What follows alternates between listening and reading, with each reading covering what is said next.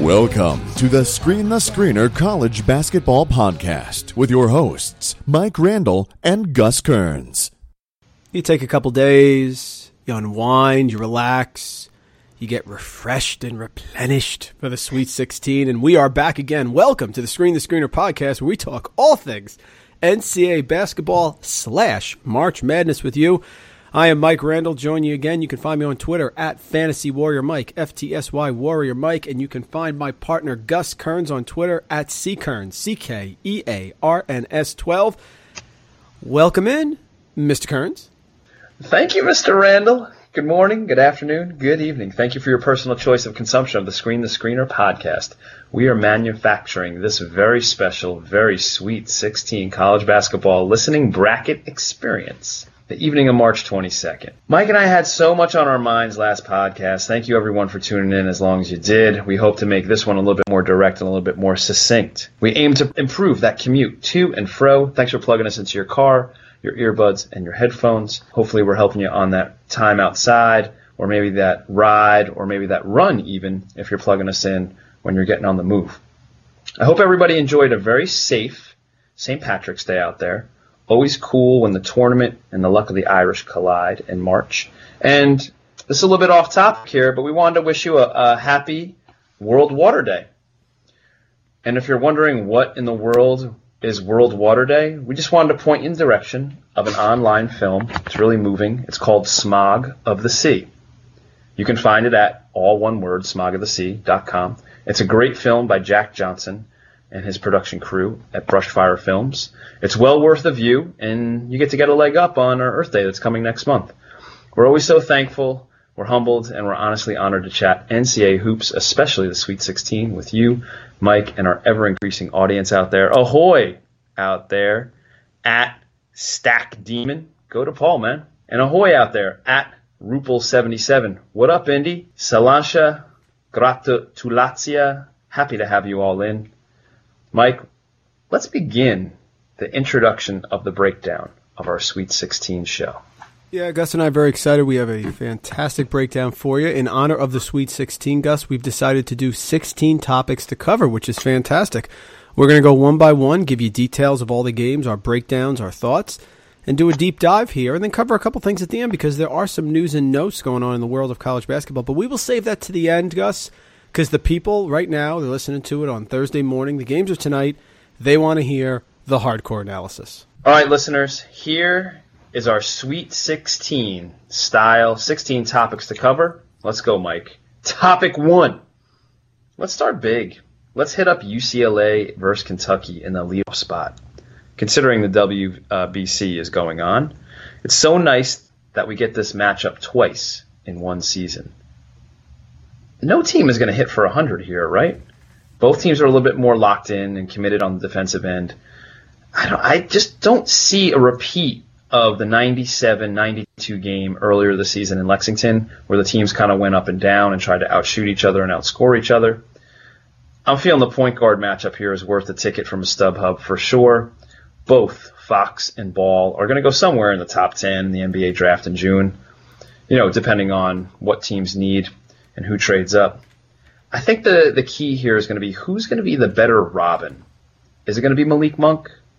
Is it going to be TJ Leaf? Is it going to be Bryce Alford? Is it going to be Bam? How about Holiday? How about Briscoe? This game just might be the best game on the Thursday, Friday night slate, right? Like, what in the world is going to happen in this game? Are they going to score 90, or is the game going to be in the 70s because they're both more committed on the defensive end? Well, Gus, let me give you some thoughts here, and I have very strong opinions on all these games, right? Why else wouldn't I, right? But I put this out on Twitter. I don't see a way that Kentucky can beat UCLA. Let me explain what I mean by that. Okay. Certainly Kentucky is super talented, Fox, Monk, Bam. I mean, yes, I understand that. But right now UCLA is scalding hot. Right now, Lonzo Ball, who took over the Cincinnati game, they were losing before he decided to flip the switch. And it kills me with LeVar Ball to even mention that, but he took the game over. To me, Fox and Ball, heads up, is wash at best. Okay, I don't see Fox massively outplaying Ball. Okay, So then we're going to go to Robin, as you said. And it's funny that you're mentioning that Robin would be Malik Monk because earlier in the year, Fox was Robin. But I'm going to give you some stats here, my friend, because I like stats. Over the last 10 games, Malik Monk is 44 of 126 from the field. That's 34%. Over the last 10 games, Malik Monk is 14 of 49 from three-point range. That's 28%. That ain't getting it done. UCLA has a very balanced scoring attack. If Welsh isn't scoring, then Leaf can be scoring. And if Leaf isn't scoring, then Hamilton can be scoring. And if Hamilton isn't scoring, then Holiday will score. Kentucky doesn't have the same luxury. I am very excited that John Calipari took my earlier advice this year and decided to start playing Derek Willis over Wenyen Gabriel. Wenyen Gabriel, Gus, over the last 5 games has played 8 minutes, 17 minutes, 8 minutes, 9 minutes, and 7 minutes. And his points over the last 5 games, Gus, or rather, Gus, should I say his points over the last 8 games? Would you like to hear those? I assume they'll be small numbers. 2, 0, 2, 0, 2, 2, 1, 0. So Mr. Gabriel is non-existent. Derek Willis has to rebound and make threes for them. Briscoe can't make a jump shot. Fox is tremendous. No argument there.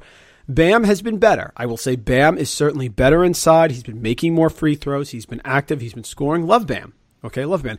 Bam Adebayo, not as Mike Francesa said, Bam Abadeo. Okay, but what I will say is I just don't see how Kentucky wins this game. Calipari is not an in-game adjustment guy. He's an LG guy. He's a let's go guy. He's maybe the best recruiter of our generation, but he's not an X and O guy. I think Alford is. I think UCLA is too deep. I think they have too many scoring options.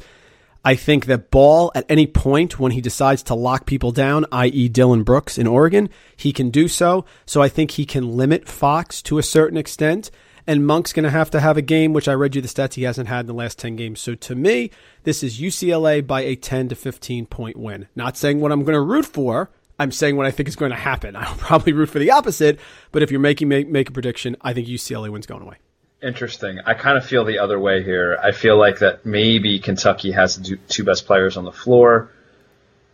I'm not entirely sure how the game will go, but I mean, if this isn't the game you're going to pay attention to on Friday night, I don't know what game you are. Okay, topic number 2. Let's go to Butler UNC. And there's some history here, too, to go along with the UCLA-Kentucky history with them playing twice in one season. You may ask yourself, hey, why are you even talking about this game in the second slot? Does Butler have any shot here? Yeah, of course they do, people. Of course. In 2014, the Bulldogs upset the then number 5 ranked Tar Heels. And yeah, Keelan Martin was on that team and scored 17 points in that game. Meeks and Justin Jackson played big minutes on the other side of the ball for UNC. So yes, Butler does have a shot here. Does it seem like that way on paper? No, but it didn't seem that way either in 2014. Everybody's been underselling Butler all year. They don't deserve a 4 seed. How did they beat Villanova? Why are they ranked so high? How are they still in the top 25? All right, newsflash, people. They're really well coached. They have decent players. And they play really hard inside their system. It's not that hard to figure out.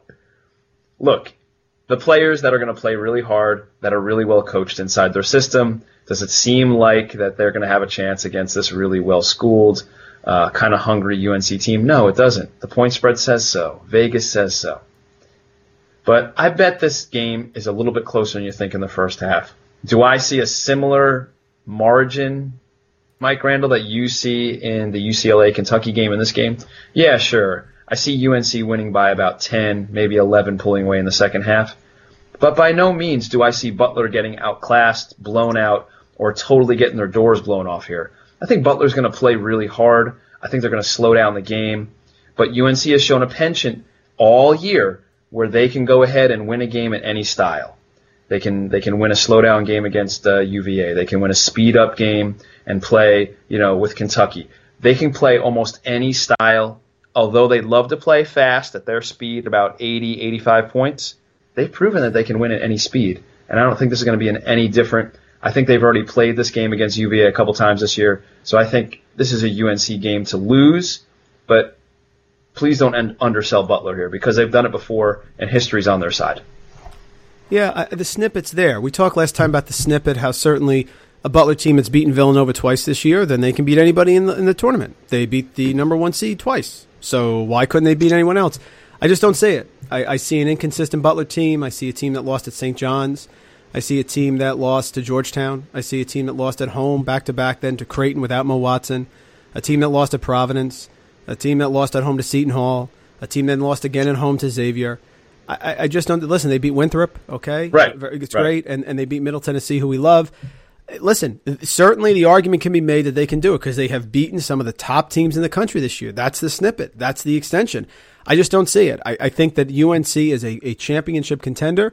I think they dodge their bullet. And a lot of your teams that go to the title always dodge the bullet. The one that came to mind, Shabazz Napier, UConn's a 7 back in 2014 versus number 10 seed St. Joe's. St. Joe's is up, Gus. You remember this game? They're up 60-57 with 47 seconds left. And then Almeida Brima rebounds a Napier miss and gets an N1 and makes the free throw, even though he's a 58% free throw shooter.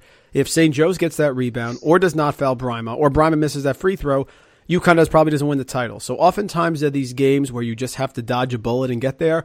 I think UNC had it. I'm with you on the first half thing. Butler is very well coached. They're gutty. I could certainly see that, but I see this with a similar double-digit win for UNC. Topic number 3. This is kind of in your wheelhouse.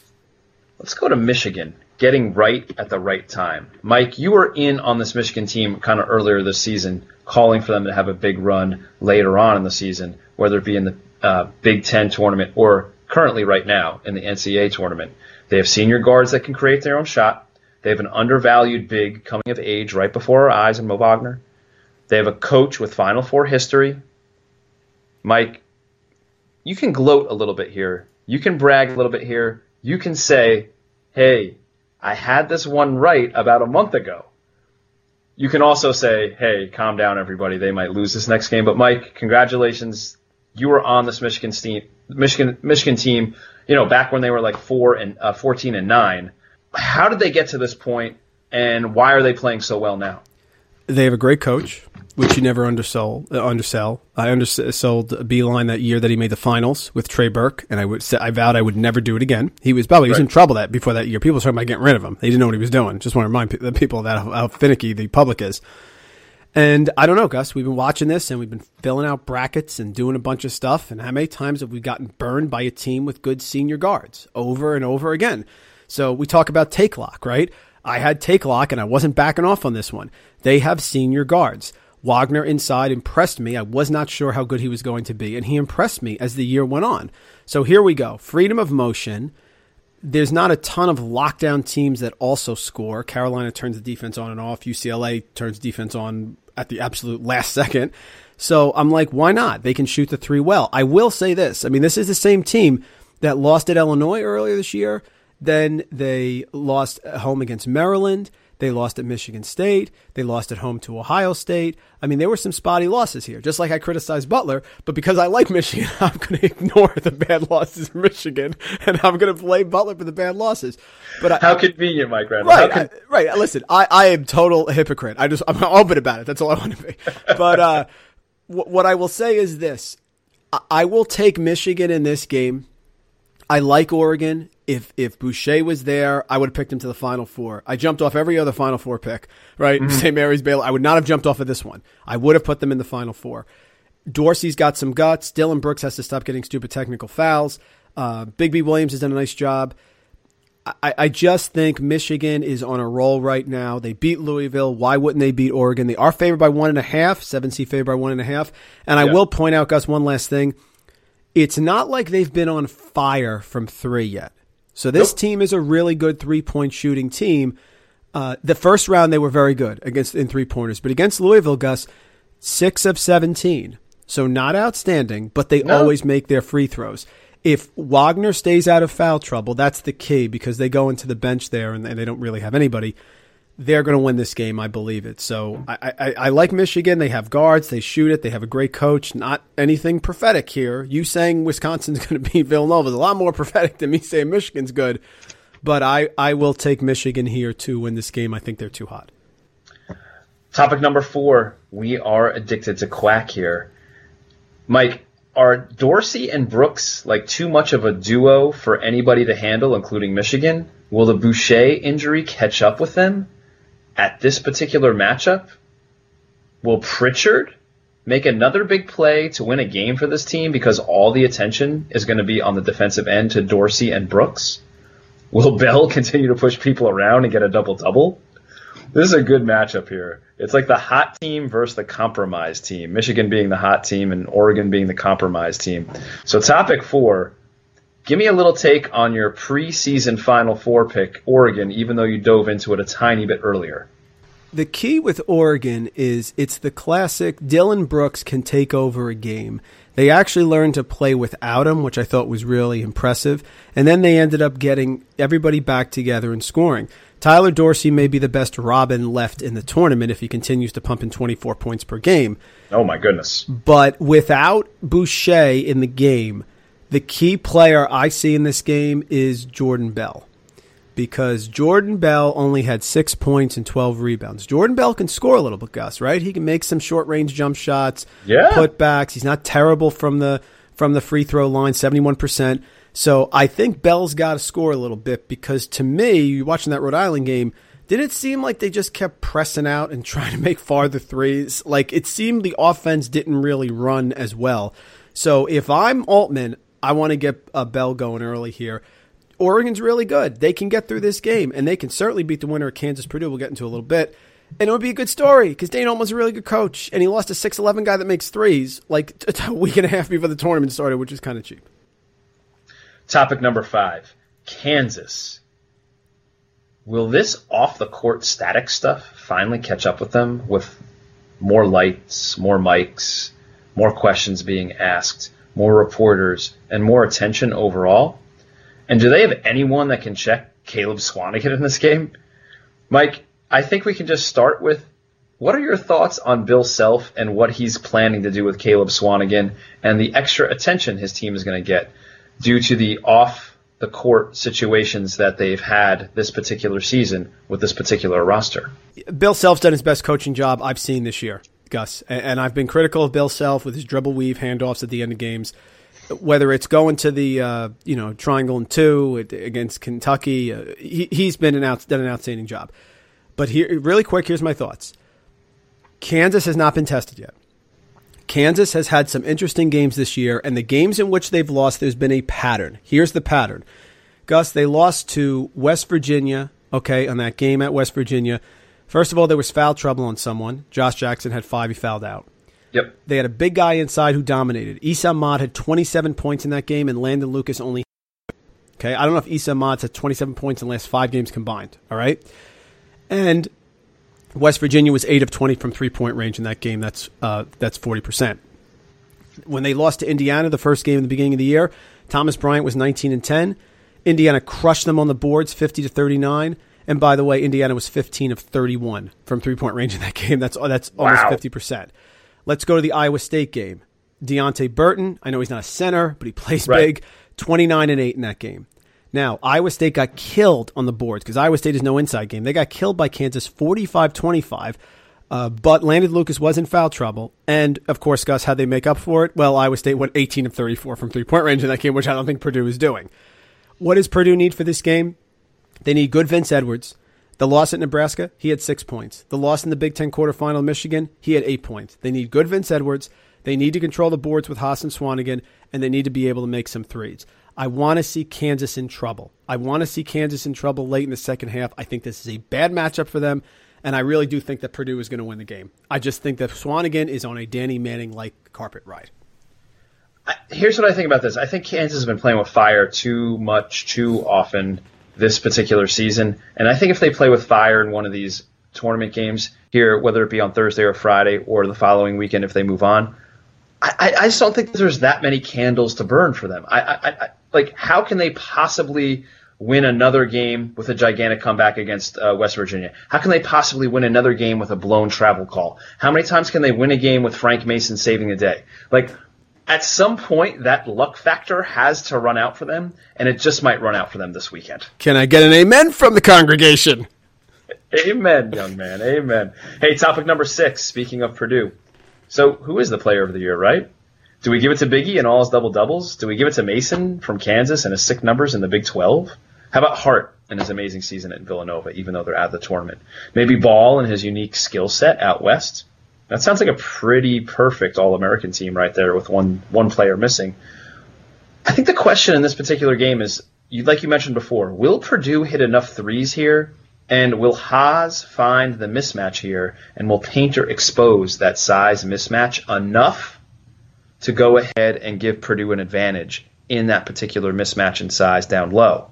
Mike Randall, any thoughts on who should be the player of the year or just Purdue in general? Don't think it's Hart. I mean, Hart had his year last year. He played great this year, don't get me wrong, but they didn't really end it in the biggest fashion. I mean, they won the Big East tournament, but I can't give it to Hart. I want to give it to Swanigan, which, again, when I do that, we do that recap show at the end of the year. Gus, I'm going to play back what you said about Caleb Swanigan at the beginning of the year, which is really unbelievable. He was not on people's All-American team. People can say they were. I think he was on like second team All Big Ten in this magazine I saw. I mean, what your call was incredible. I think you have to give it to Mason. I'm looking for an argument to give it to Swanigan, and I can't. They were basically the number 1 or 2 team in the country the entire year. They lost Azubuike. They had 5 million arrests on the team. He was consistent. He's shooting like 48% from three-point range. Swanigan is great too, and I will still argue that Swanigan is more important to his team than Mason is, and I will get a lot of heat from Kansas fans on that. But I do give it to Mason. I don't give it to Lonzo Ball because, Gus, you cannot tell me that a team with Welsh, Leaf, Hamilton, Holiday, and Alford doesn't make the NCAA tournament. Correct. They make the NCAA tournament, folks. But Purdue without Swanigan, I don't know about that one. They're certainly on the bubble and they're sweating it. So to me, it's Mason first and Swanigan a little 1A right behind him. I think you know what I hope happens. I hope like Mason gets a couple of the awards, and then like because they have like 3 or 4 of these Player of the Year awards. Yeah, sure. So I hope that like they get split somehow, and Swanigan gets one of them, whether it be a second tier award or something that they're both going to be like 1 and 2 in every ballot. I don't know how you couldn't have one, Mason or a Swanigan as 1 or 2 in your Player of the Year ballot overall.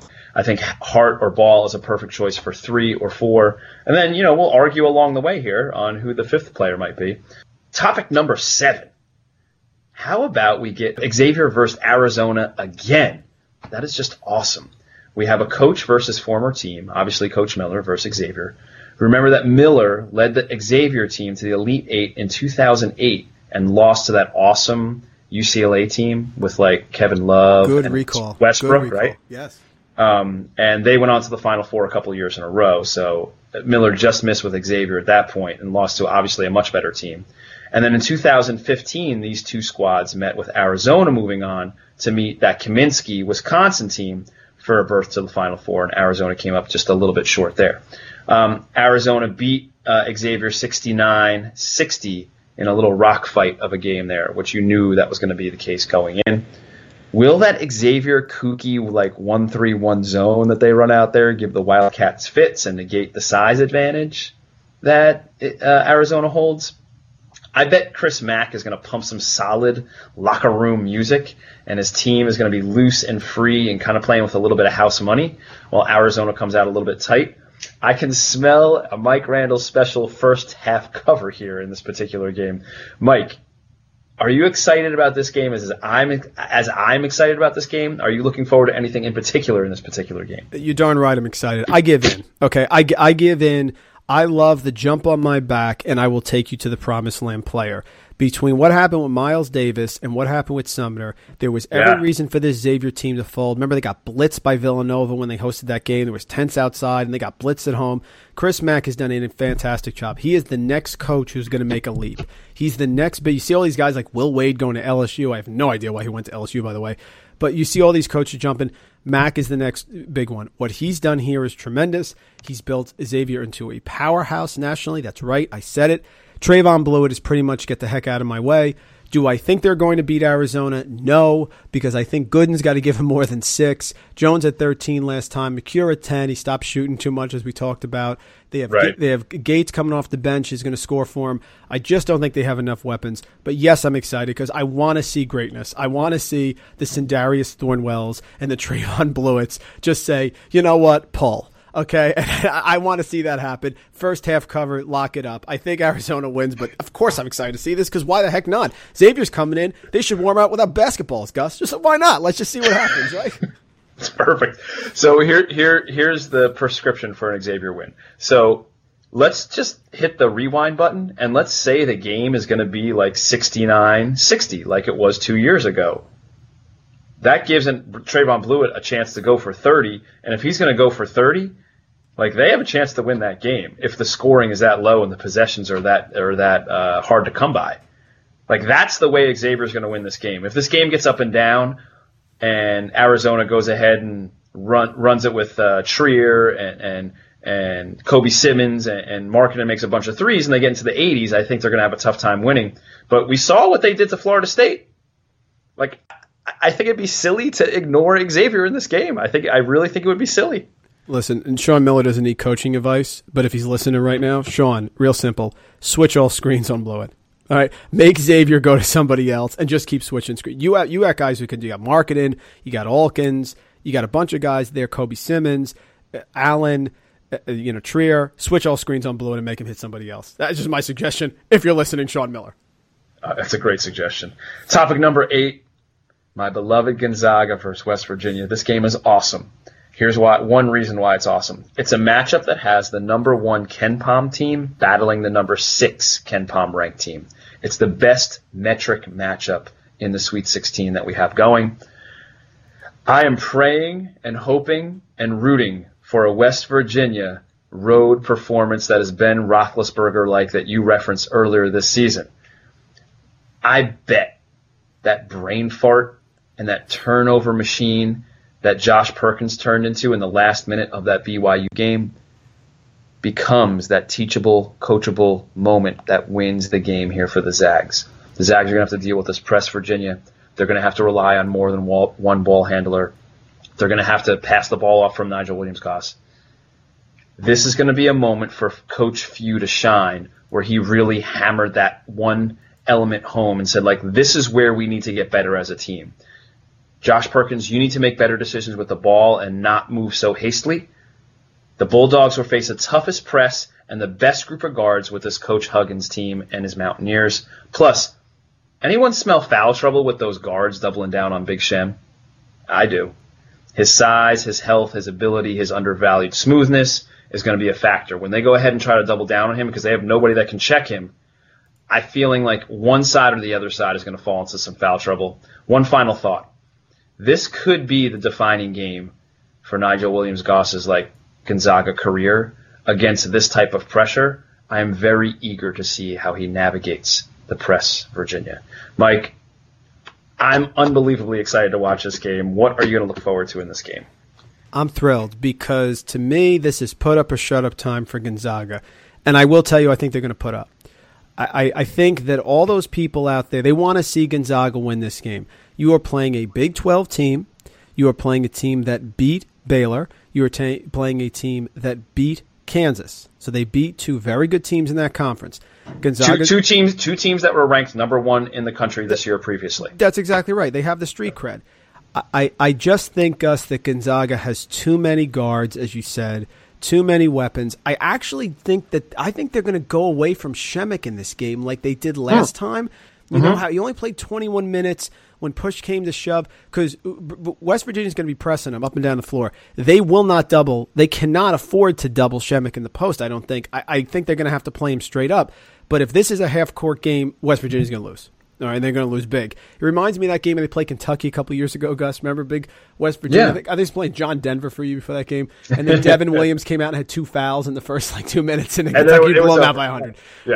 Right. To me, they got to keep shooting the 3 well, which West Virginia is very shaky with that. They have to turn Gonzaga over. They have to get them tired. And I will go to your guy. Again, I can't jump on the bandwagon any later than I have. Zach Collins, 7 foot, 230-pound freshman. He'll run the floor. He'll rebound the ball. He'll get up and down. He'll do some pins from the weak side on those dribble penetrations. Absolutely. I just think Gonzaga's too good. I think the people who bet West Virginia here are underselling Gonzaga. I'm excited to see it. And if I see West Virginia making shots, I'll be even more excited because I want to see Gonzaga get hit here a little bit. This is a very important game for the Gonzaga program. If they lose this game, people are going to say, yeah, it's great. It's great. It's lost in the Sweet 16. A great team. Yeah, I'm okay, fine. But if they win this game, they are one step away from the Final Four that they richly deserve. I'm picking Gonzaga. I think it's super close, but I cannot see West Virginia playing that well on offense yet again for 3 consecutive games in this tournament. I'm kind of with you on that. I don't think that they're going to show the consistency for 40 minutes. I do think Gonzaga's low post presence and play is going to be an element for the entire 40 minutes, and I think that's going to be something that West Virginia is going to struggle with. I'm going to say give me the Bulldogs here to advance, and I love that they have a chance to make the Final Four, and it might even be against Sean Miller, and again, best coach that hasn't been to the Final Four ever. That'd be great storyline. But topic number 9, let's get to your guys, South Carolina. Oh, is everybody okay with Sindarius Thornwell being, the final player on that All-American team now that we mentioned earlier, like with Swanigan and Mason and Ball, and let's throw in Hart, and then let's give the last spot to Thornwell. He's playing out of his head in this tournament. He's going to have to beat out Nigel Williams-Goss and a few other people, but Mike, you have been on this Thornwell thing all season long. Is he good enough for the Gamecocks to get another win here? You're darn right he is. Trayvon Blue can beat Arizona. Sindarius Thornwell can certainly beat Baylor. Baylor's going to play that zone. If they don't shade him, he's going to bury them. As far as your first-team All-American, Gus, I think it's a great call. If you look back in history, they always have room for a guy who's a big-time scorer on a team that maybe didn't have a fantastic, top 4 or 5 team year. Let's go back. Certainly last year, you had a bunch of scorers, but second team, you had your Chris Dunns. Yeah, sure. You had, third team, you had Kay Felder, okay? Jared Utoff made it into third team. This is a South Carolina team that's making a legit run the tournament. Go back to 2014, 2015. Jerry Grant got first team All-American on that team. Wow. Go back to 2013, 2014. This is the best example. Sean Kilpatrick of Cincinnati was first team All-American that year. So there is no reason why Thornwell can't make it. He missed some games early. We understand that. Frank Martin hasn't played defense. I expect this to be a very slow, low-scoring game in the Garden. South Carolina played there earlier this year, but they played, as the broken record said, without Sindarius Thornwell, we used to say. Baylor's going to slow it down, less possessions, as you say. Really close game. I'm going to shade Baylor. I am, because I think Motley inside is going to be too tough, and I just don't see a repeat performance of South Carolina's offensive explosion against the slowdown zone. But absolutely, Thornwell could take this game over. He could drop 35 points, and they could be in the Elite Eight. No doubt. That'd be awesome. I love that they've made it this far already. So I think they're in the same boat as Xavier here. I think they're going to be playing pretty loose and pretty free, and I feel like they're going to be playing, we mentioned the term house money before. I think they're going to be really comfortable in this spot. I don't think there's going to be any nerves on their end. I think Coach Martin is going to coach his team that way. I'm kind of looking forward to them coming out and being a little loosey-goosey and not being this uptight defensive team. I'm looking forward to them putting up some good shots and feeling really comfortable on the offensive end. Topic number 10. Mike, your preseason unranked Final Four selection is the top remaining seed in the East. That's right, it's your Baylor Bears. They are favored in this game even. Go ahead. Tell the people about Seth Greenberg calling you a guru earlier this season on this very podcast for your prediction of the Baylor Bears making it to the Final Four. Motley is alive for that final All-American team spot too. It's almost like Thornwell and him are going head-to-head for that last spot in this particular game. Do you want to crow here a little bit, or are you jumping off the bandwagon? No, because all our listeners will ridicule me in 2 seconds because I jumped off the bandwagon. So we make those predictions at the beginning of the year, but I guess we got to throw a caveat in next year, Gus, because once we see the matchups, that could all change. So basically, I never thought Baylor would get by SMU and Duke. I thought that was too much. I thought they could get by maybe SMU. Maybe they get lucky. I don't know. But I did like the fact that they're a hard matchup, and I think they're a really hard matchup for a mediocre team like South Carolina. And I also like them against those other 2 teams in the other top part of the bracket as well, Wisconsin and Florida. But I just like the matchup. I like Motley. LeCont's been undersold.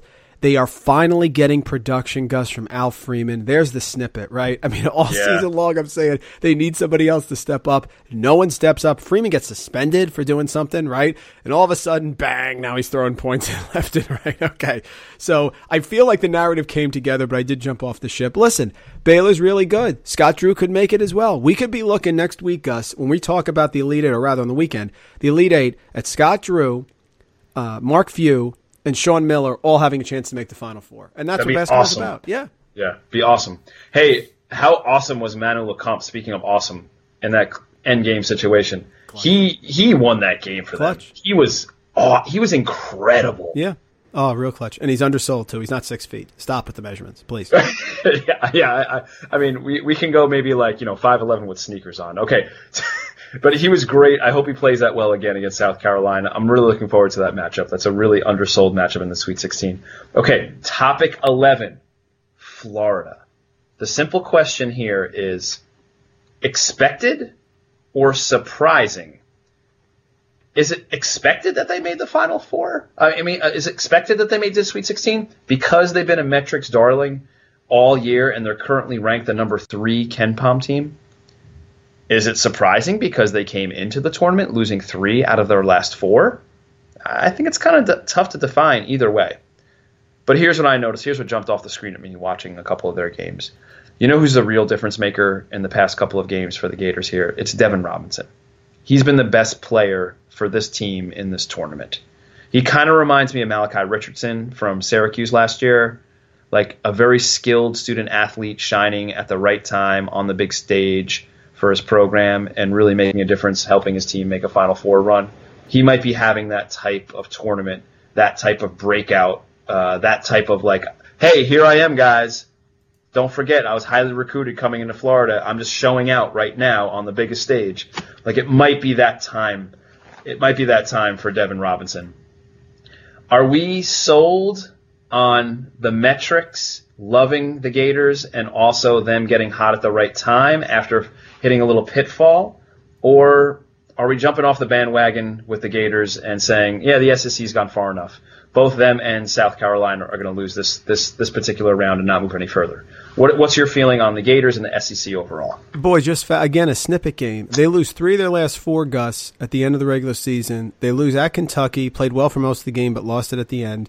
Then they lose to Vanderbilt back-to-back, and certainly everybody jumps off the ship. But people forget that before then, they won 9 games in a row. And you're right about Robinson. He has 49 points in the last 3 games. Hello, okay? Listen, this team is balanced. I'm buying it. Why not? I would have bought them against Villanova, too, the way they're playing right now. Yeah. I jumped off the bandwagon quickly because I said the Vanderbilt losses back-to-back were too much. My fault. They beat East Tennessee State. They held Cromer down. They waxed Virginia, which means that they can play defense too. Okay, and now they're playing a Wisconsin team that's really hot. Why not? This is the last game on Friday night. I can't wait for it. I don't know who's going to win this game. This is a very tough game to call, but absolutely, Florida can make the Final Four. Absolutely can, 100%. I don't know who's going to win this game either. The one thing I'm actually looking forward to this, and you kind of just mentioned it a little previously with their previous matchups, is Hill is playing a little bit out of his head defensively. He took care of Cromer. He took care of Parentes and Guy and Jerome for UVA. Is he going to take care of Bronson Koenig too?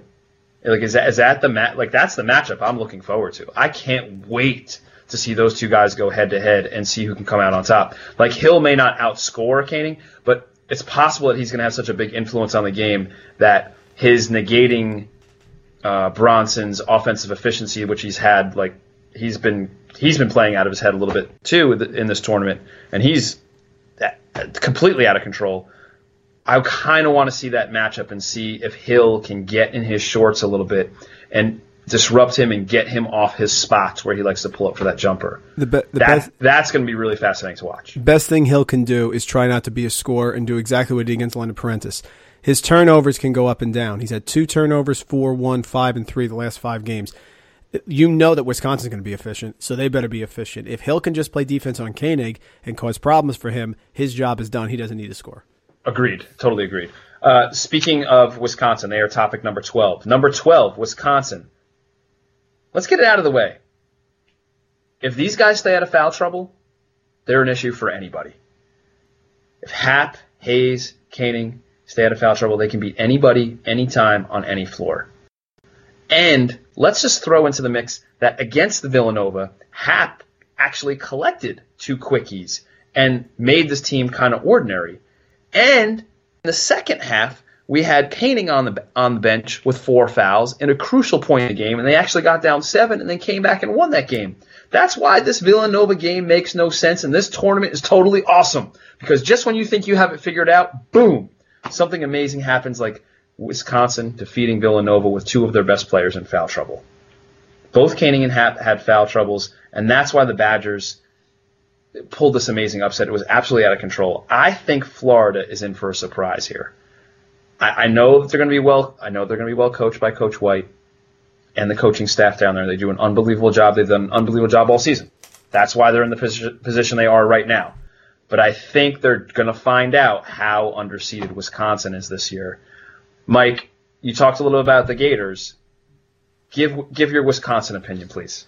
Wisconsin, again, is just baffling to me. Certainly we knew this is the team they could be. If you go back to our first podcast that we did, way back in October, part 1 college basketball preview, real exciting title. Everything. Listen, don't sell yourself short with the titles. You've been killing it with the titles lately. We had to start somewhere. That's where we started. Gosh, Come on. this is awful. Just thank the listeners for staying with us. Thank you. But Ethan Happ is a great scorer. We love Nigel Hayes. Koenig was making shots last year. Then he got hurt. This is a team that lost to Northwestern, at Michigan, at Ohio State, at Michigan State, home Iowa. My goodness, 5 of the last 6 in the regular season. Then all of a sudden they turned around. They still lost to Michigan in the final game. Maybe that said a lot more about Michigan than about Wisconsin. Gus, I don't see how they're not in this game. They have a height advantage inside. They had an inside advantage against Villanova. They have an inside advantage now with Noah Igbunu for Florida. So I think they're going to be right there. If you made me pick, I'd probably take Wisconsin. To be honest with you, I think it is that close. And to me, they're playing real well. Guard's done a good job. I didn't think he was Bo Ryan, but you know what? He's been pretty darn good. Koenig is hot. Why not, man? Why not? It's going to be a great game either way. I'm totally looking forward to it. I don't know which way I'm leaning yet. I might have to get a little closer to the game. But I'm with you. I think it's a pick 'em. I think it's a coin flip game. I think Florida's going to be surprised, and it's going to show how underseeded the Badgers were. Topic number 13. Speaking of our beloved Badgers, you think the NCAA is a little worried that our guy Nigel Hayes is going to have more mics pointed at him in this particular round? More cameras, more opportunity to speak his mind? I, for one, can't wait. I can't wait to hear what the sharp Hayes has to share. I can't wait to feel the NCAA squirm after he talks. I can't wait to see or hear who backs Nigel's opinions and who runs away from them the other way as fast as they can. I'm very happy that he's going to garner more attention. I just want to say, keep doing your thing, Mr. Hayes. Keep doing your thing. What you're doing is important, and I'm glad that it's going to get the attention that it deserves this particular weekend, and I hope you have a big stage and everybody tunes into what you're going to say. Mike, we've championed Nigel Hayes all year. We've done it initially on the podcast very early on. We've done it all season, not for his play, but just for him speaking out on important topics that matter not to basketball, but to the American public. I'm so glad that he's going to be on the stage, and I just hope he does his thing and everybody tunes in to listen because he's super smart, he's unbelievably sharp, and he's really well thought out with what he needs to say. I'm happy for Hayes, and I like that he's speaking out. I love that Koenig went to talk about the pipeline. That was the right move. You're talking about people's land there and people's home. I do have a differing opinion here, Gus, on Hayes. Okay. Listen, Nigel, I understand the point about how you think the college players should be paid. But let's remember one thing, big guy. You get a free scholarship. Both Gus and I were Division I athletic captains of our team. I'm not saying that to brag. I'm saying you get a lot of stuff with that, okay? If you want to argue, Gus, that they should be paid, they should be allowed in a capitalist society to go out and get paid. I have no problem with that. If Nigel Hayes can secure a sneaker deal, secure a sneaker deal. But let's not, here's my point. I don't want the Sweet 16 to turn into some political statement. And if it's going to turn into that, that's fine. But give me an answer. Like, I've never heard from Nigel Hayes, unless you've heard it and I haven't. What do you want him to pay you? You want him to pay $100 a game, $200 a game? Do you want you make the same as Zach Showalter? Should you get more? Like, to me, I get it, and I think he has a good podium. I don't want to necessarily see the Sweet 16 become a sit-in, like a huge complaint. But Nigel, you're a smart enough guy. What's the solution? You've identified the problem that Duke and Wisconsin and these programs make millions of dollars. That is 100% true. But there's a flip side to that coin, and I just don't know, Gus, where I stand. I want to hear where you stand on this. Yeah. Duke's had some great players, right? And they've made a lot of money off that players. You know what? They've made money off of Duke, too. And Nigel, you're at a great university, man, and you're getting a free education, and you're getting a lot of stuff for it. So I think there's an avenue here that they should get paid. I agree with him. But I like to start hearing some answers. What is are we just going to complain about the problem and then just say, well, I'm complaining about it and hold the sign up on game day? What do you think the answer is here, man? I don't know. Should they get paid X amount of dollars? Do you think they should get a cut of the revenue? And if so, my question is, how do you pay the little Mike Randall on the bench who stinks the same about as Nigel Hayes, who's the star? I don't know. I don't know where I stand on this. So I don't know if we need a stance. I don't know if we need a position. I don't know if we need to be on one side of the line or the other side of the line. The only thing that I'm championing here and applauding and standing up and saying, listen to this, is that we have a smart student athlete who's starting the conversation in the proper way. By no means is he belittling anybody. By no means is he degrading anybody. He is simply bringing up a hot button topic on a bigger stage. And I think that's totally appropriate, and we can just applaud him for doing that. I think once we start looking at him for answers, solutions, or problem solving, okay, I bet he could do it. I bet if he sat down with some of his professors, or maybe some of his coaching staff, or maybe some other really sharp student athletes like himself, they would come up with an awesome proposal, much like the Northwestern football players did. I have no doubt in my mind that that would happen. However, what I'd like to bring up is that the conversation is being started by him, and we need to give him props for that, because not any other student athletes are doing that. Not any other student athletes are putting themselves out there on social media and on big-time networks and forcing the question to be asked and forcing the powers that be to go ahead and address it over and over again.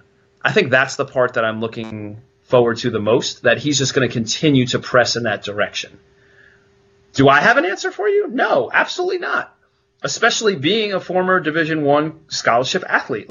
That was a really big perk for us. That actually helped me pay the bills to fund my education. I appreciated that. And I knew that that was really valuable. And I worked hard because I really valued the trade for effort for paying for some of my classes. I get that part. But I think that because of the public knowledge of the TV contracts for this particular tournament, I think it's a very fair thing to bring up. Where does all this money go to?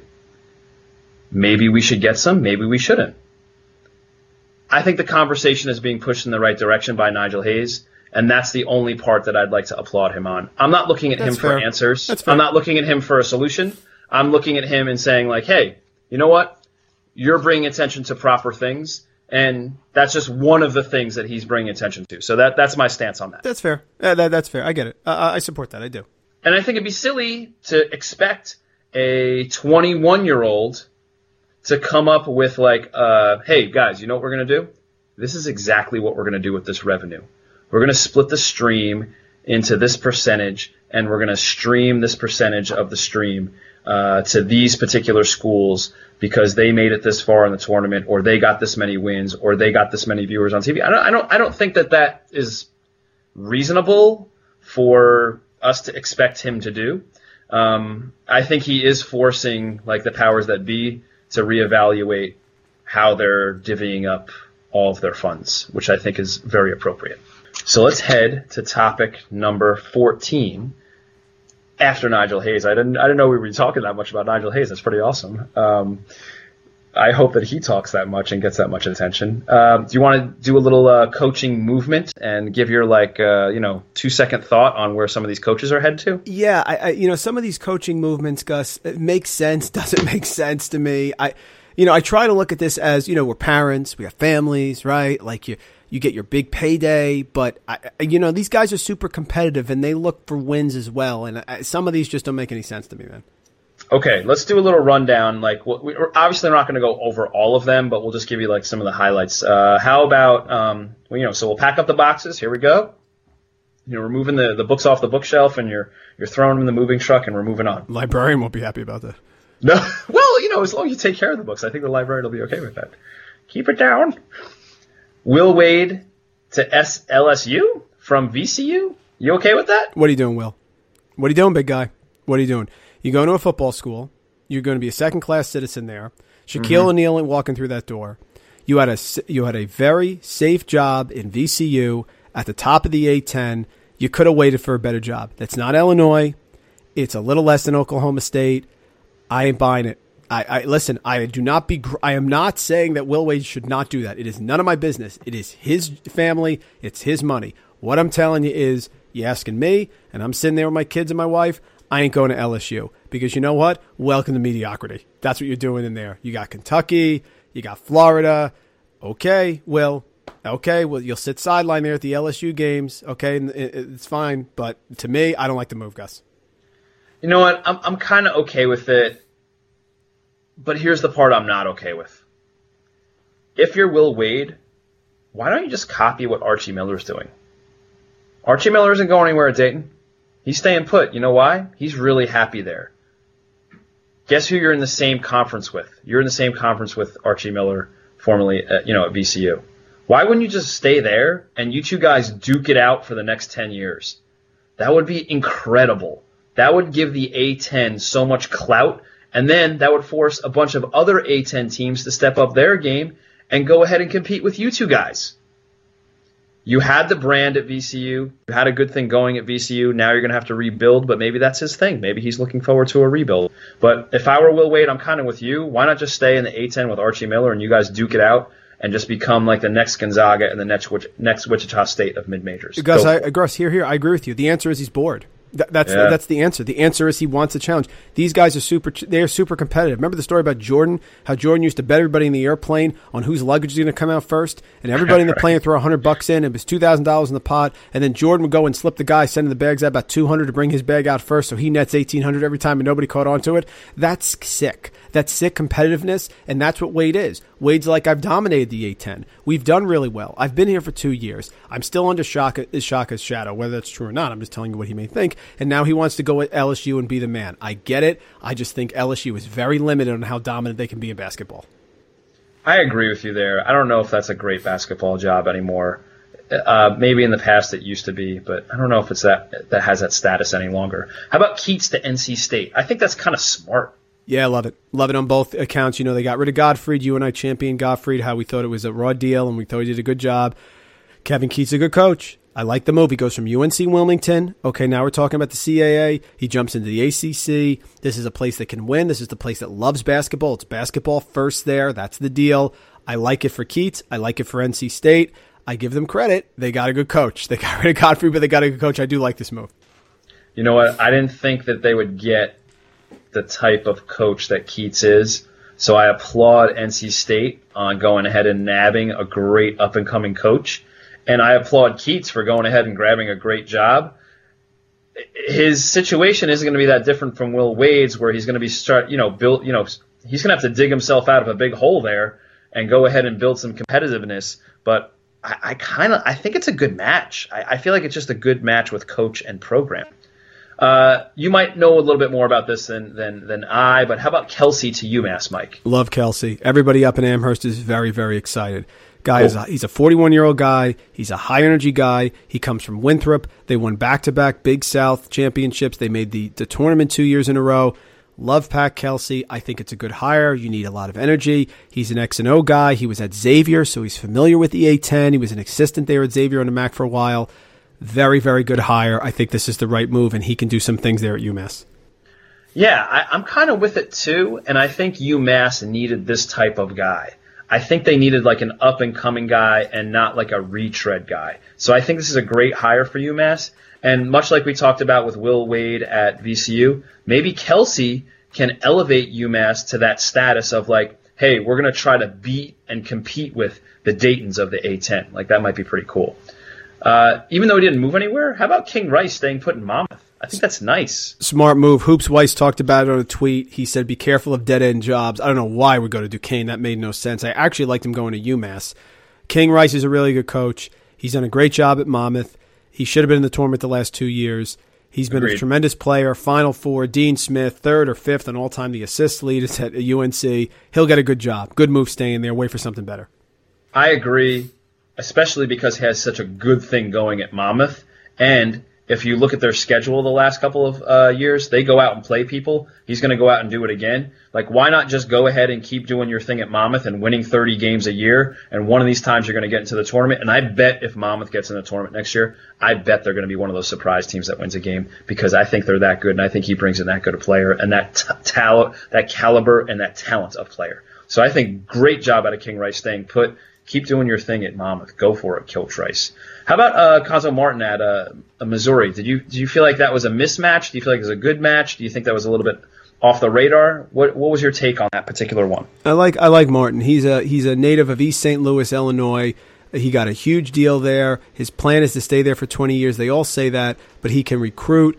He's familiar. He was with Tennessee for a while, played at Purdue. He was all excited about Purdue, against Kansas this weekend.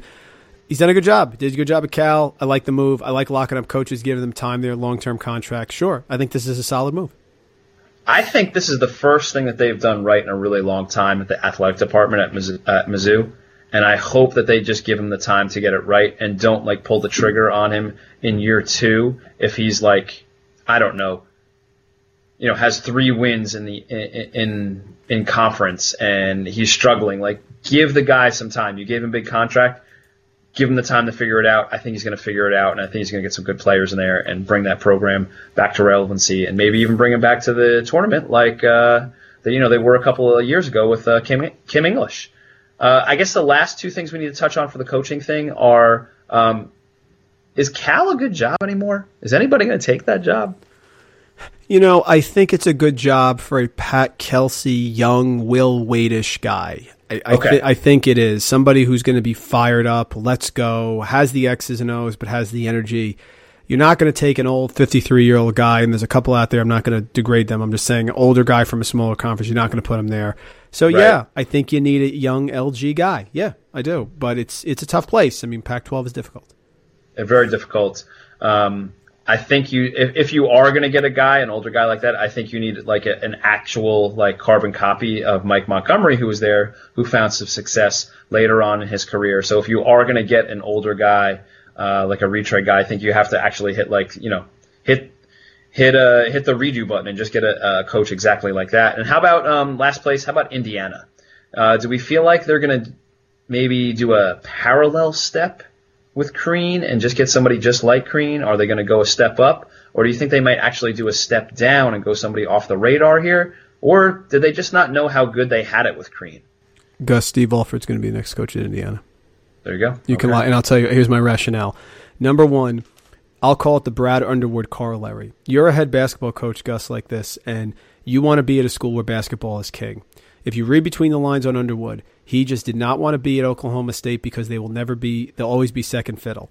Now he waited for a job to come along that was good. Illinois comes along and he grabs it. Steve Alford's out of UCLA. He took a letter out in the newspaper to the fans apologizing. People do not show up to those games. Walton loves it. So does Wooden. I understand that. But the fans in California are not as passionate. Indiana is insanity. This guy grew up. He played basketball in Indiana as a high school kid. He was Mr. Basketball Indiana. He played for Bob Knight. They won a title. You're telling me he's not going home? And by the way, Gus, they will break the bank to get him there. Call it the Brad Underwood corollary. I think no matter what happens, he will end up there. That's my prediction. He still goes. I heard someplace where he still goes back and he fishes there over the summer. Ready for yeah, absolutely. Ready for this one? If that's not good enough a reason right there, I don't know what is. Coach Alford, you're about to go into the biggest game of the year against Kentucky. Are you saying that you wouldn't take a call if Indiana called you? That's what they asked him.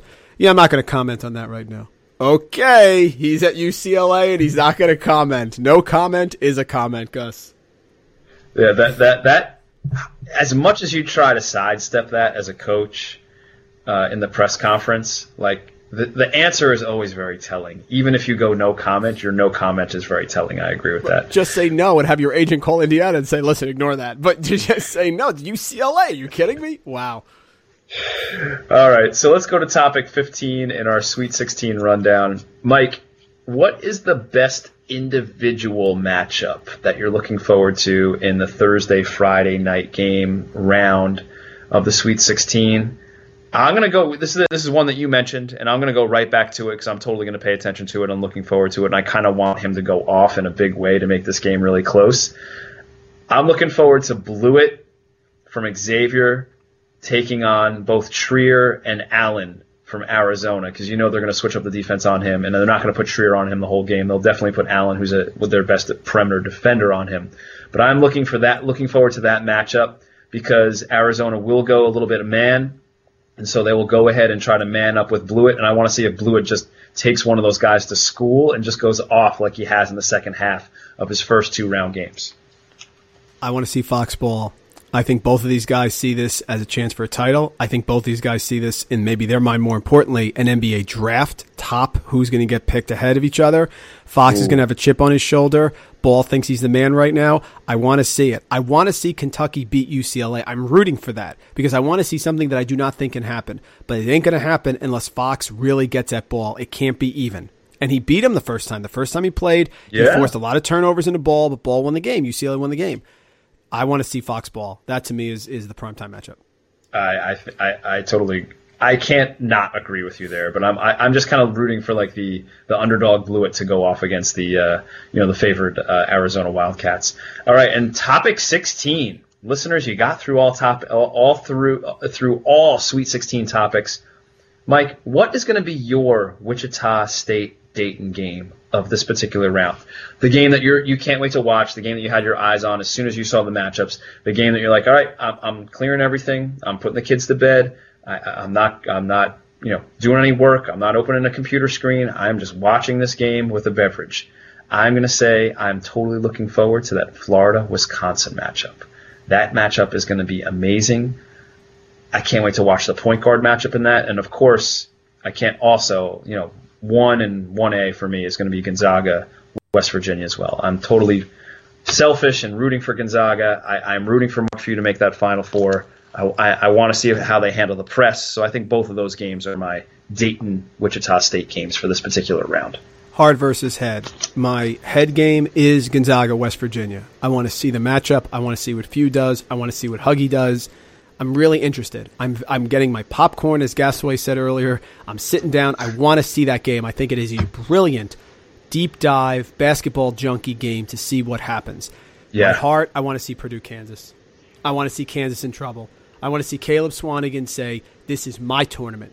I'm taking over this tournament. Get me the ball. I love the fact that at the end of the Iowa State game, everyone cleared out of the way. Dakota Mathias, get out of the way. Carson Edwards, get out of the way. Give the man the ball. They cannot double him. You can't double him because Purdue shoots too many threes. So you know what? Get him the ball. Give me a tie game with 4 minutes left at that 9:39 start on Thursday. I'll be the happiest guy around. Frank Mason, Caleb Swanigan. Who's moving on? I think it's Purdue. Imagine the winner of that game. It's almost like, doesn't it feel like the winner of that game might be the player of the year too? You're darn right. And I think they're both going to be awesome. I think they're both going to have a crazy game. Yeah. I agree. I can't wait. And also, I feel like both of them have mismatches in their favor. Like, I feel like Swanigan has a mismatch in his favor down low, and I also think Mason has a mismatch in the backcourt. No doubt. With a little bit, he's facing guys that are exactly his size, and I don't think anybody can check him in the Purdue backcourt. So that part is also exciting, too. Like, now that we're talking about it, I'm getting a little giddy. That's awesome. Yes, let's go. All right, Mike, along with the Sweet 16, as teams get eliminated, as the coaching carousel moves around and the music plays, we also have early entries into the NBA draft. So we've had a few big names put their names in that are going to sign with an agent. Those players cannot come back to school. We've had a group of other players that have declared for the NBA draft that are saying they are not going to sign with an agent, which is basically like an awesome job interview. And then they have the option to go back to their university and play beyond the years and go ahead and finish out their degree maybe, or at least get another year and work on some of the things that the NBA executives say your game is lacking this. Mike, do you want me to read off a couple of these names, or do you have an opinion on a few of these guys right off the bat of people declaring agents or people declaring without an agent? Yeah, I'm pretty annoyed by this. I'm going to give some advice to all those college basketball players that are out there that are declaring at a young age. Folks, if you're not going to be a top 10 pick, why are you coming out? And I'm going to give you my rationale here. Let's look at some players last year that came out early. Chris Dunn came out as a junior. Okay, now that's not that early, but as a junior, he was the 5th overall pick. He's in Minnesota. He's averaging 16 minutes a game and 3.6 points per game. Okay, Chris Dunn could have been the number 1 pick overall if he came back. This is what I'm aiming at here. Jakob Poeltl, maybe because I walked by Jakob Poeltl when I was out in Milwaukee there watching the Bucks games, was 9th overall last year. Gus, he was a junior. Toronto, 10.8 minutes per game, 2.5 points per game. So he's playing 10 minutes and 2.5 points. Actually, I think he was a sophomore, rather. I think he was a sophomore. Yeah. Devonta Davis, freshman of Michigan State. Talk about a disaster. Came out, was drafted 31st overall, passed around to a couple teams, ends up in Memphis, 6 minutes per game, 2.5 points per game. You're telling me Devonta Davis couldn't increase his stock by coming back to Michigan State this year and playing alongside Miles Bridges? That's my point. Diamond Stone last year comes out as a freshman, is drafted in round 2, the 40th pick overall to the Clippers. Gus, 3 minutes a game, 1.4 points per game. Diamond Stone's going to be in the developmental league very, very soon. Bryce Johnson was a senior, just to show you something. Stayed as a senior on the Clippers, 3 minutes, 1 point per game. So even if you're drafted late in the first round, there's only 2 rounds here, there's no guarantee. I understand you want money. I understand a lot of times their families need money. I can respect that. But I think that staying 1 more year or 2 more years to put yourself in a situation where you can be drafted high is the right move. 2 left for you. Malachi Richardson. Syracuse couldn't have used him this year. Came out because he had a good game against Virginia, basically, right? Was a freshman, 22nd overall. He's with the Kings, 9 minutes per game, 3.5 points per game. These kids do not understand that you sit on the bench, that there are great players across the board there. I'll give you one from last year, then I'm done. Tyus Jones at Duke. They won the national title 2 years ago. He's a freshman, 24th overall. Gus, he's played 15 minutes per game, averaging 4.2 points. This year he's dropped 12 minutes per game, 3.4 points. You tell me he's having fun? Tyus Jones could have gotten Duke back to God knows where. He could have been a top 10 pick. This is my point. Don't come out, guys, unless you know you're going to be a high draft pick. There are foreign players you don't know about. These kids have visions of grandeur in their head. What is the point in getting a 3-year contract, Gus, a rookie contract, and then playing in the CBA? What is the point in that? To me, stay in school, get the free education, get better, get more notoriety. I don't know a lot of players, Gus, that have stayed in and gotten worse. And I just feel badly for these kids. I really do. Hey, do you want to bring this thing full circle? You know what might help with this? What Nigel Hayes is talking about.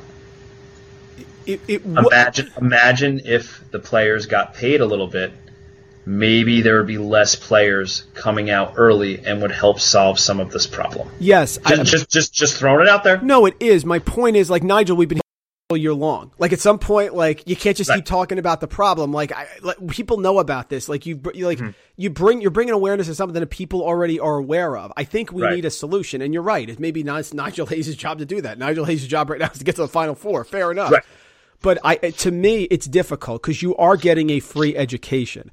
So if you're Malachi Richardson and you're at Syracuse and you're going to come out and be the 22nd pick overall in the draft, Malachi, you could have been top 10 this year.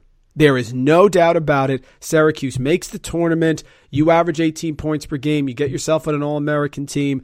But he comes out because he bangs in 14 points in 10 minutes against Virginia. That's why he came out, Gus. Yeah. And it's just frustrating to me. Like, stay in, you guys, you can burn. Have you seen Lenny Cook? Have you seen the Lenny Cook situation? Like, you can lose a lot of money here. Your life can be thrown away. You have a great talent, but you want security. The money will be there. Here's my 2 cents on your diatribe and situation. Why don't you just do what a couple of the players are smartly doing this year? Just declare without an agent. That way you get to go to the combines. Agreed. You get to go to the workouts. You get to get valuable input from NBA executives of things that you can go back and work on. And then guess what? If you like what you hear, go ahead and hire your agent and declare fully. If you don't like what you hear and you say, like an NBA executive says, your handle isn't tight enough or your 3-point percentage isn't high enough, guess what you're doing all summer? You're going back to school and working on high. You're asking like one of your awesome team managers to say like, hey, the executive from the Toronto Raptors told me I needed to work on skill X. Every day for half an hour until classes start, we're working on skill X. Like, I think that's really valuable. So if you are going to go ahead and declare, and you're not sure, and like you said, like you're not going to be a top 10 pick. Like, let's say you're not Markelle Fultz. Let's say you're not Jason Tatum. Everybody but those two guys. Then go ahead and just don't hire an agent and get the information. Like, you have a system that's going to help you get the information that you want to make an educated decision. So go ahead and be educated about it and use the system to the best of your advantage. Yeah. I think it's set up for them to do that, but I also think that some other, I don't know, I think some other players have too many people chirping in their ear, and those chirps aren't telling them the right information. That well said, Gus. I agree with you. You got a great list here. We're going to talk about some real quick. Here's my point. LJ Peak, declare with an agent. LJ Peak at Georgetown. When we do our NBA draft, can you please remind me to bring up LJ Peak? At yes. What point is a team in the first round of the NBA draft going to say, man, we need LJ Peak? No one's taking him. I mean, it is more second round than, more second round than I don't know who. Give me a break. Yeah, okay, just so we're straight. So far, and this list isn't set in stone, of course. It's very fluid, as they like to say. So the players that have declared and signed with an agent, so they're out. They're done. Their college eligibility is over. Dwayne Bacon, Florida State, probably a first-round pick. Juwan Evans, Oklahoma State. If your coach leaves, that's a tough call. Like, I kind of don't blame him for doing that. He has a change of scenery. He had an awesome season. He is a difference maker. I get it. Markelle Fultz, there's been talk of him being the first player picked all year. Tyler Lydon, Syracuse. I'm just going to say interesting. LJ Peak that you brought up, interesting. Ivan Rabb, California. Okay. And Jason Tatum, Duke. I get it. Can I go one by one here and give a defense? Yeah. Dwayne Bacon. Dwayne, you are Pekin Valley Bacon. Okay? Dwayne Bacon is a mid to late first round pick. If Dwayne Bacon's as good as Dwayne Bacon thinks he is, he should come back. He could be a top 10 pick. I get Juwan Evans. I'm with you on that one. But to me, Juwan Evans is a late first round pick. If you're a late first round pick, if they hire Gottlieb or whoever they're rumored to get, you could be a featured guy in the Big 12 next year. But I do understand that one. You know what, Gus, on Markelle Fultz? If you told me I was going to be a top 2 pick in the draft, I'd come out too. Let me tell you something. I'm an NBA exec. I ain't touching Markelle Fultz. Based on what? What did Markelle Fultz show you this year? Greg Oden showed you a lot too. How'd that work out? What did Fultz show you? You're going to take him over Miles Bridges? You're going to take him over De'Aaron Fox? You're going to take him over Lonzo Ball? You're going to take him over Malik Monk, who had dropped 50? So, I get why he's doing it, man, but I'm not taking Markelle Fultz in the top 5. I'm sorry. What are we basing this on? Well, he was really good in high school, and that's what the scouts said. Please. Tyler Lydon, I'm not even justifying that one. LJ Peak, next. Ivan Rabb. Gus, we talked about this. You and I mentioned on that very first podcast that he was the classic guy to get worse. He got worse. Why is he coming out? Because Martin left? Fine. And here's my one with Jason Tatum. Jason Tatum is a star. Jason Tatum had a tremendous end of the season. You were all over Jason Tatum. He was one of the 2 best players on the floor for you. You were totally right about that. Jason Tatum can be first-team All-American next year if he comes back to Duke. Totally. Why would he risk being the 15th, 14th type of player? He could be the number 1 overall pick next year. Stay one more year at Duke with Coach K. Stay one more year with Grayson Allen and the rest of that team. And that's why I put that out on Twitter. Jason, great job. I support it. But you know what, man? You're missing out because you could have been a top 5 pick. You know what? I'm going to argue that with you right now. I think he's going to be a top 5 pick this year. If he is, then it's the right move. Then it's the right move. I think he's going to be a top 5 pick this year. I think he'll go somewhere in the top 5. Fultz will go somewhere in the top 5. Ball will go somewhere in the top 5. We can add into that top 5 as we get a little bit closer to the NBA draft. But I think it would be silly for NBA teams if they did not draft him somewhere in the top 5 or 6. So I argue you on that one. I think he made the right move. I think that was the move all along. The interesting one from Duke is going to be what Giles does. Oh, don't even. Do you want to get me worked up here? That's the interesting one. What is interesting about Harry Giles? What the heck is interesting? 2 knee surgeries? What is interesting about him? I don't know what's going to happen. Maybe he's going to get healthy. I mean, there is a unbelievable medical staff at Duke. So why not stay at Duke and get all the way healthy and prove yourself in a season? But at the same time, he was one of those top 3 players that was going to be drafted this year. So was Kwame Brown. I can't do this anymore. If Harry Giles declares, man, I can't. I love when you go to the line. I can't do this anymore. I know you're really frustrated. And I get what you're saying about Tatum. I just don't know if Tatum is a true dribble one-on-one guy. I think he can be an and one mixtape one-on-one guy with one more year of seasoning. But if he gets drafted in the top 5, I have to shut my mouth. I think he's a taller Bradley Beal. I think he's going to be awesome. Do you want to go through the list of guys that declared without an agent? So maybe like the smart guys, if you want to call them that. Sure. Ready for this one? Kadeem Allison. Kadeem Carrington from Seton Hall. Come back next year. John Collins, Wake Forest. You had a great end of the year, but come back, you could be a star. One of my favorites, Daddy, that was a deep 3. Marcus Keene, Central Michigan. I'm okay with this one. K. Felder corollary. Very good. Kyle Kuzman, Utah. Stop. Next. Donovan Mitchell, Louisville? Yeah. Your zeros every other game, Donovan? I don't think so. Mika, BYU. Next. Trevor Thompson, Ohio State. LJ Peak. Thomas Wildner, Western Michigan. Again, I like the small school guys. I'd like to see him back again, but I could be talked into that. And Omar Yurtsman, the big guy from NC State. Bless you. Very good. Okay. Just want to give you a rundown. Mike Randall, what else do we want to give the listeners this evening? My friend, do your thing. Do what you do. Give them the fishy lines. Go ahead. Beautiful. Okay. So we got back to some of our roots here at Screen the Screener podcast, and I went ahead and crunched a whole bunch of numbers for some of the Sweet 16 games this particular weekend, and I have 2, maybe 3, 2 definite fishy lines that I think are worth taking a look at if your thing is to wager on sporting events. So, first one I'd like you to take a look at is the Baylor-South Carolina game. Baylor is currently favored by about 3.5, according to your book. We took a look at some of the metrics. We took a look at some of the numbers. We took a look at some of the stats. We took a look at some of the past results.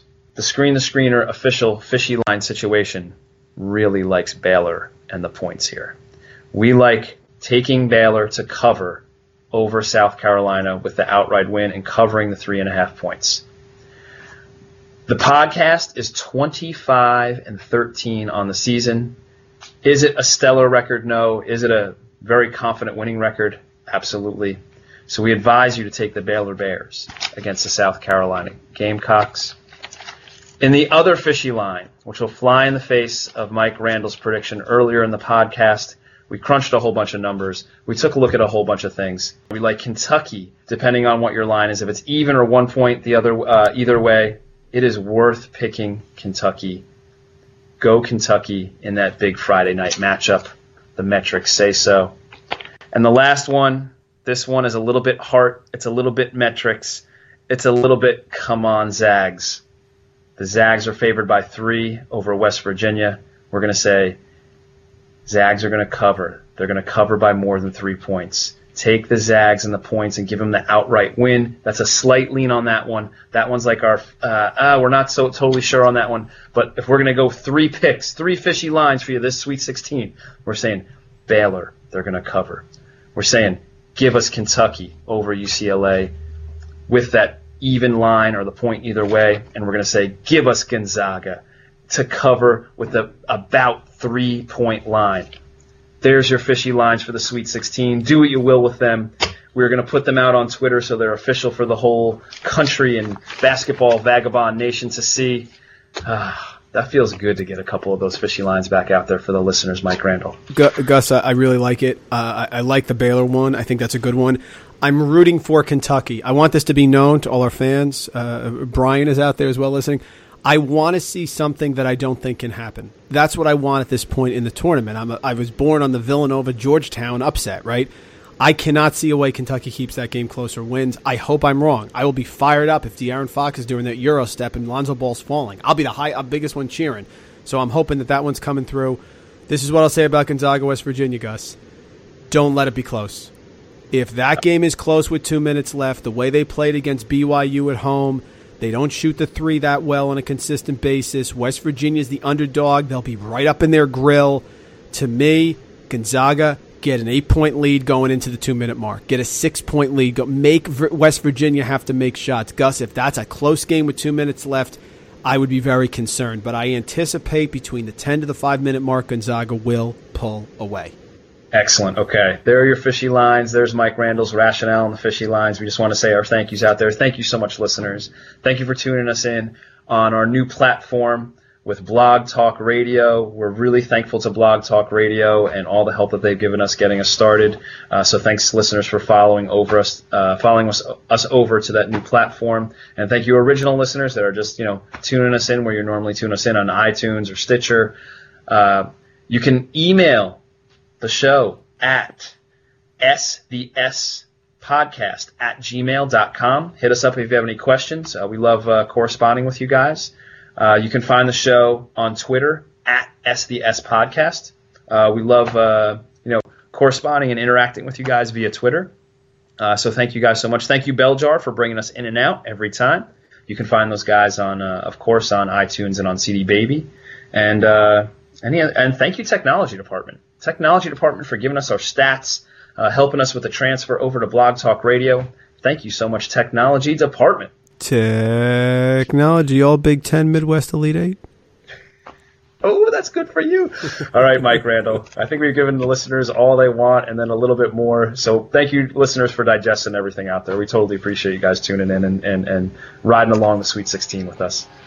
Bells coming in, Sweet 16 coming up Thursday night. Get your popcorn ready. Root for Gonzaga. I want to see it happen for Gus.